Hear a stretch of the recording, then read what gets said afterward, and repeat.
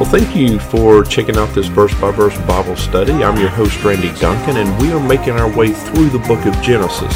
In this episode, we're going to pick up where we left off in chapter 27.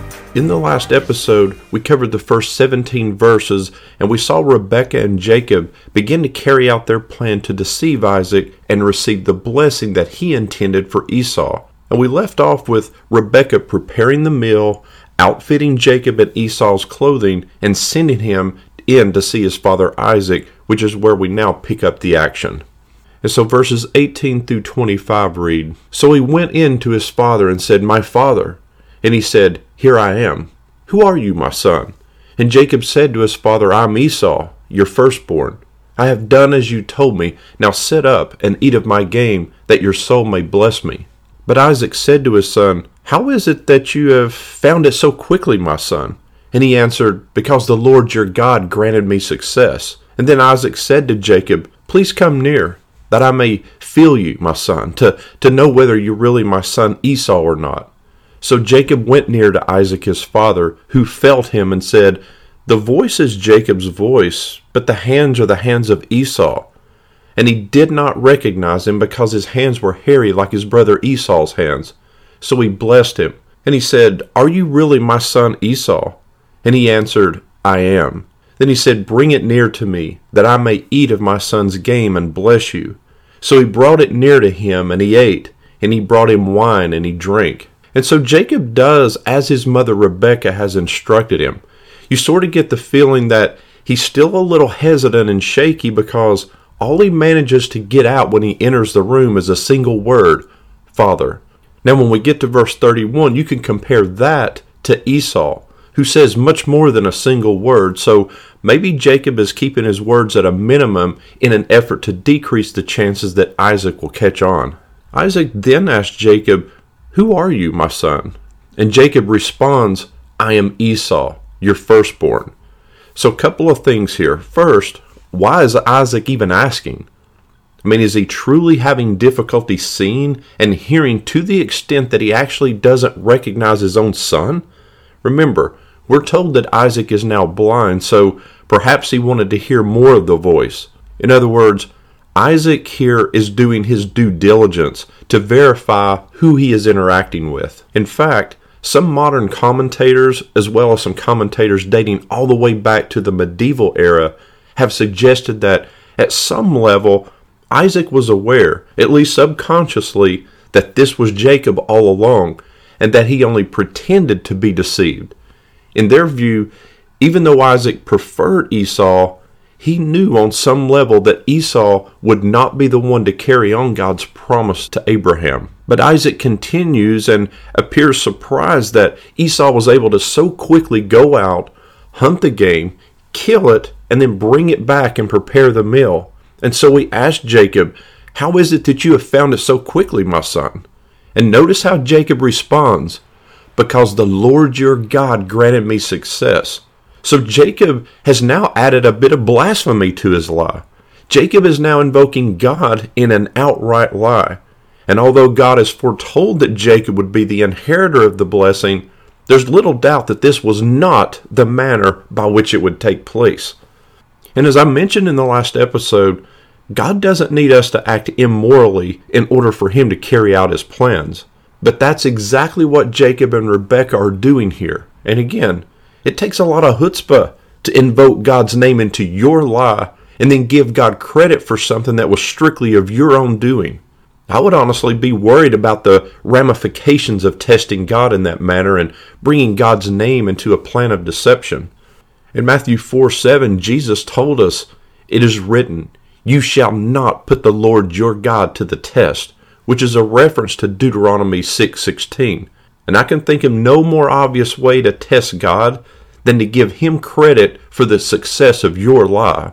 Now, to be fair to Jacob, it's worth noting that some think Jacob was simply obeying his mother, whom he trusted and loved, and that he may have had little reason to think that what he was doing was wrong, since he already knew he was the one who now held the birthright which Esau sold to him. And so he may not have believed that he was violating God's will at all. But after hearing his voice, Isaac tells Jacob, "Please come near, that I may feel you, my son, to know whether you are really my son Esau or not. Interesting. Isaac had already asked him who he was, and he responded, I am your son Esau. But now Isaac wants to reach out and touch him. Why? Did he suspect something? Was he just making sure by implementing a second layer of detection? Or, as some believe, did he suspect that it was truly Jacob all along? And what does Isaac say next? The voice is Jacob's voice, but the hands are the hands of Esau. This is actually one of the most famous lines in the Bible, believe it or not. Writers and speakers have picked up on and used this phrase to describe confusion and deception for thousands of years now. Verses 26 through 29 read, Then his father Isaac said to him, Come near and kiss me, my son. So he came near and kissed him. And Isaac smelled the smell of his garments and blessed him and said, See, the smell of my son is as the smell of a field that the Lord has blessed. May God give you the dew of heaven and the fatness of the earth and plenty of grain and wine. Let people serve you and nations bow down to you. Be Lord over your brothers, and may your mother's sons bow down to you. Cursed be everyone who curses you, and blessed be everyone who blesses you. So Isaac tells Jacob to come near him and kiss him. Now, this act may have just simply been part of the ritual. If so, then it sort of has the feel of a traitor's kiss, similar in a way to the kiss that Judas betrayed Jesus with. Or it may have simply been a way for Isaac to get Jacob close enough so that he could smell him, to smell the clothes and see if they were indeed the clothes of Esau. And in fact, Isaac actually comments on the smell of the clothes, that they were the smell of the fields, the outdoors. Now Jacob was a shepherd. He tended to the flocks and to the herds, and the clothes of the shepherds reeked of the flock and the herd. But on the other hand, Esau was a hunter, and his clothes smelled like the odor of the fields, which Isaac preferred. This would have now been Isaac's fourth test to make sure that this was really Esau. Isaac is using the last of his functioning senses, the sense of smell, to make sure that this is really Esau. And here, we also see how cunning Rebekah was. I mean, after all, why would she have had Jacob put on Esau's clothes if Isaac couldn't see him? He couldn't see the clothes that he was wearing. Because Rebekah knew Isaac would rely on his other senses. So she has anticipated this from the beginning. So Jacob inherits Abraham's blessing and destiny. And I mentioned in an earlier episode, but it's worth repeating here, that the Bible sometimes goes against what were the traditional beliefs and practices at the time. It was customary that the firstborn son was the inheritor of the family. The kingship was conferred to the firstborn. But the Bible doesn't always follow script in that regard. So for example, here we see Jacob selected over Esau. We also saw Isaac selected over Ishmael. And soon we'll see Joseph selected over his older brothers, and Moses over his older brother Aaron, and then finally King David will be selected over all his older brothers. The Bible demonstrates that it's more concerned with merit over birth order, with honor and ability over tradition. Verses 30 through 36 read, As soon as Isaac had finished blessing Jacob, when Jacob had scarcely gone out from the presence of Isaac his father, Esau his brother came in from hunting. He also prepared delicious food and brought it to his father. And he said to his father, Let my father arise and eat of his son's game, that you may bless me. His father Isaac said to him, Who are you? And he answered, I am your son, your firstborn, Esau. Then Isaac trembled very violently and said, Who was it then that hunted game and brought it to me? And I ate it all before you came, and I have blessed him. Yes, and he shall be blessed. As soon as Esau heard the words of his father, he cried out with an exceedingly great and bitter cry, and said to his father, Bless me, even me also, O my father. But he said, Your brother came deceitfully, and he has taken away your blessing. Esau said, Is he not rightly named Jacob? For he has cheated me these 2 times. He took away my birthright, and behold, now he has taken away my blessing. And so here's where things begin to get really interesting. As soon as Jacob leaves Isaac, here comes Esau with the delicious food, the game that he has gone out and hunted and then prepared, just the way Isaac loved. And he says to Isaac, "Rise up and eat, that you may bless me." And notice what Isaac says to Esau after Esau tells him, "Let my father arise and eat of his son's game." Isaac doesn't say, "Well, hello, my son, come on in. I appreciate it, but your brother's already cooked for me and I'm still full, but look, I'll eat it later." No. He asks, "Who are you?" He asked this because he was confused. He couldn't imagine being deceived by his own son. And when Esau replies that, "I am Esau, your firstborn son," Isaac realizes what has happened, and the text tells us that he begins to tremble violently. It doesn't tell us why he is trembling exactly, perhaps at the prospect of having to face Esau after making such a terrible mistake. Or maybe he was just so upset, angry at himself, or maybe even Jacob. Or maybe Isaac has just realized that he has opposed God's will all these years concerning Jacob, and he's now being hit with the reality. And reality hits hardest on those who try and deny it. But either way, Isaac asked, "So who was it that hunted the game and brought it to me, and I ate it, and I blessed him? And yes, he shall be blessed." But when Isaac says this last part, "Yes, he shall be blessed," what he's saying is that the blessing he gave could not be undone. In the ancient world, blessings were deemed to be irrevocable. And although Isaac had the wrong son in view here, still, he brought about and helped to accomplish what God had planned, even if he did so inadvertently. This divine blessing was just as irrevocable as a vow made to God. In other words, Isaac realizes that despite the circumstances, the blessings he gave were irreversible. And so how does Esau react? This tough man, this man of the outdoors, the hunter, cried out with an exceedingly great and bitter cry and said to his father, "Bless me, even me also, O my father." Esau is now reaping the consequences of selling and despising his birthright. But he knows the blessings cannot be rescinded, so all he can do is cry out for Isaac to bless him too. Now Isaac tells Esau that your brother came deceitfully, and he has taken away your blessing, to which Esau says, "Is he not rightly named Jacob? For he has cheated me these 2 times. He took away my birthright, and behold, now he has taken away my blessing." Esau rhetorically asked, "Is he not rightfully named Jacob?" He says this because he sort of reinterprets Jacob's name as deriving from a Hebrew word stem that means supplanter. And in a particular Semitic language, Jacob actually means deceiver. And so Esau was saying, wow, Jacob sure is a proper name for my brother, the deceiver. So a couple of things to keep in mind here. First, Esau is calling Jacob a deceiver. But remember how Esau responded when he walked into Isaac's room. When Isaac asked who he was, Esau didn't respond by simply saying his name, "I'm Esau." He said, "I am Esau, your firstborn." And so by adding the part about being the firstborn, Esau was actually still laying claim to the rights of the firstborn, including the blessing that was associated with that position. So now, who is the deceiver? Second point here is that Esau says Jacob, quote, took away his birthright. But remember, Jacob didn't take it away. Esau traded it for a bowl of stew. And claiming that Jacob has now cheated him 2 times is not really accurate, since the birthright now actually belonged to Jacob. So Esau is still not willing to admit or recognize his own culpability in what has happened. Although the more he talks here, the more information he is giving Isaac, since in his emotional state he admits that Jacob now actually possesses the birthright of the firstborn.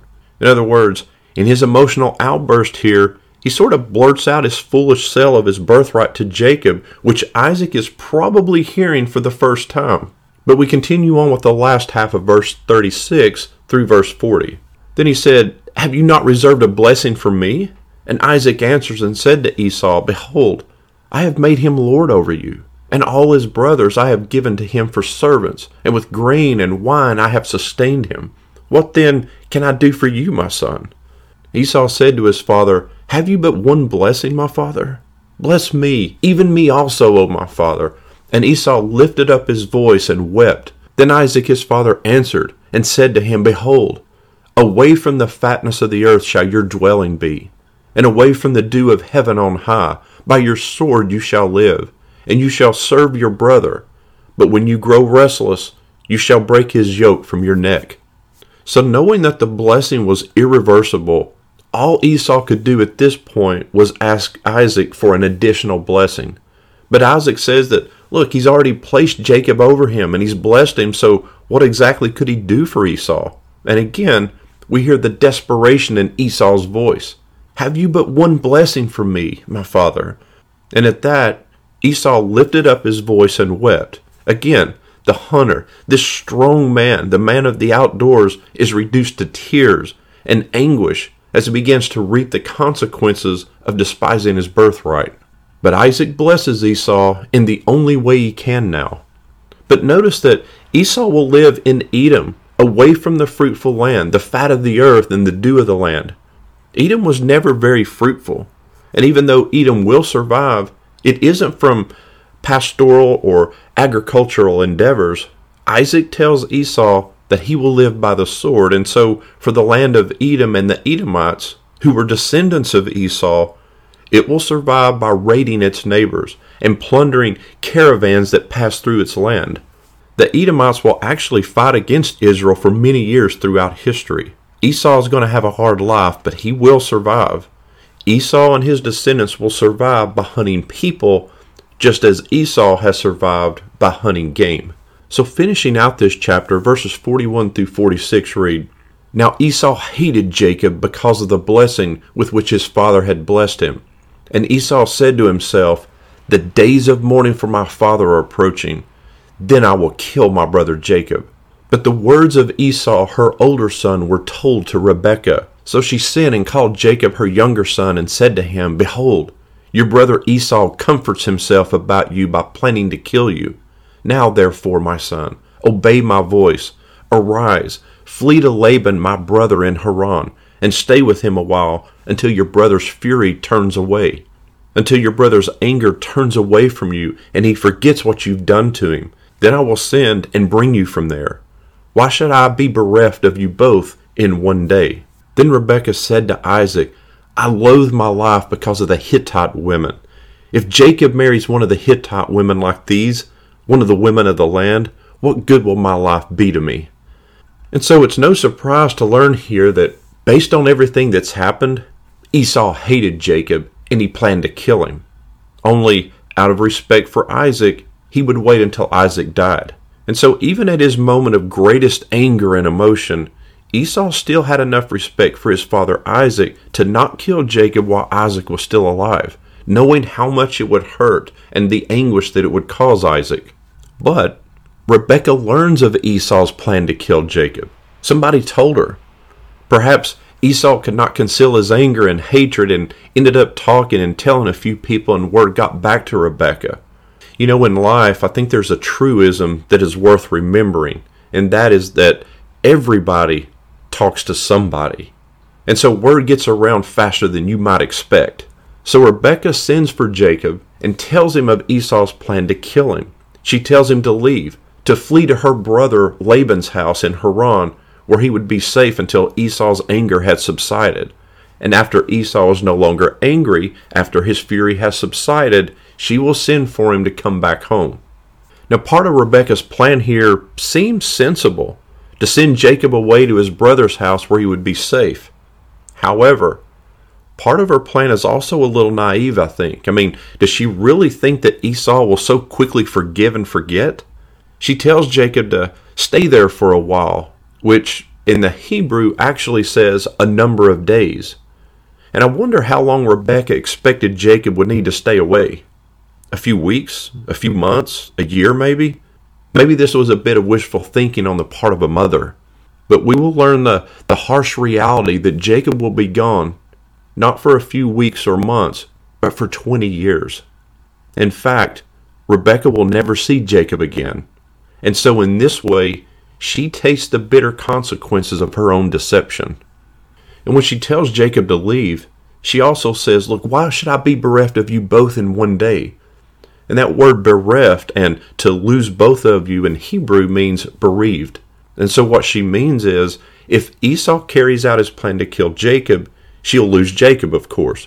But she will also lose Esau, because murder called for capital punishment. So Esau would have been condemned to death, or killed by the next of kin, an avenger of blood, resulting in Rebekah losing both of her sons.